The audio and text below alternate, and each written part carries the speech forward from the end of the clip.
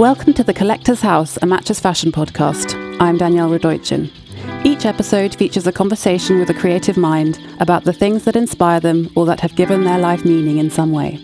From books to art to a piece of jewellery, these objects are collected into a cabinet which resides in physical form in the attic at 5 Carlos Place, the Matches Fashion townhouse in London.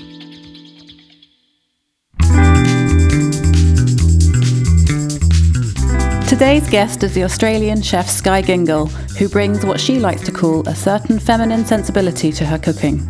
After making a name for herself with Petersham Nurseries in West London, she opened the restaurant Spring in Somerset House, which, as well as being just about the prettiest place to sit in London, has become a beacon for eco-aware cooking with its biodynamically sourced produce and a pledge to go plastic-free by the end of 2018.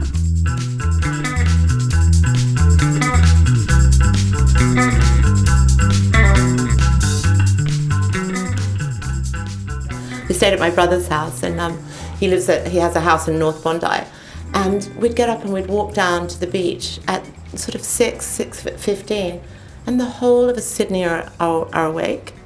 So there are queues at the coffee shops, and people are swimming in the surf and walking the Bondi to Bronte walk, and so every morning we just walk from Bondi to Bronte, which is about 5 kilometres, kind of there and back, and then we swam in the ocean, which was the end of summer, so it was really warm, like it's surf beaches, Australia, so it can be kind of like quite warm, and especially at the beginning of this summer, it's quite cold, so hot. And I was saying to someone the other day, you'd like put your head under the salt water, and you literally feel like your body like all of a sudden like sprung 20 feet in the air, and you just felt like a sorbet, like you were so clean and fresh inside.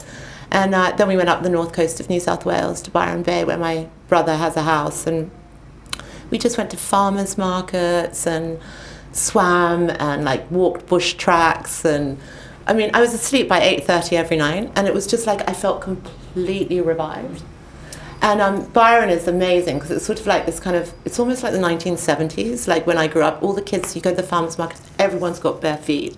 Children have little butterflies painted on their, there's kind of people lovely. Sort of, with a banjo and, singing, and then this kind of amazing, beautiful kind of produce. So, yeah, I feel like it was just like... Is that not how you normally feel about going back to Australia? No,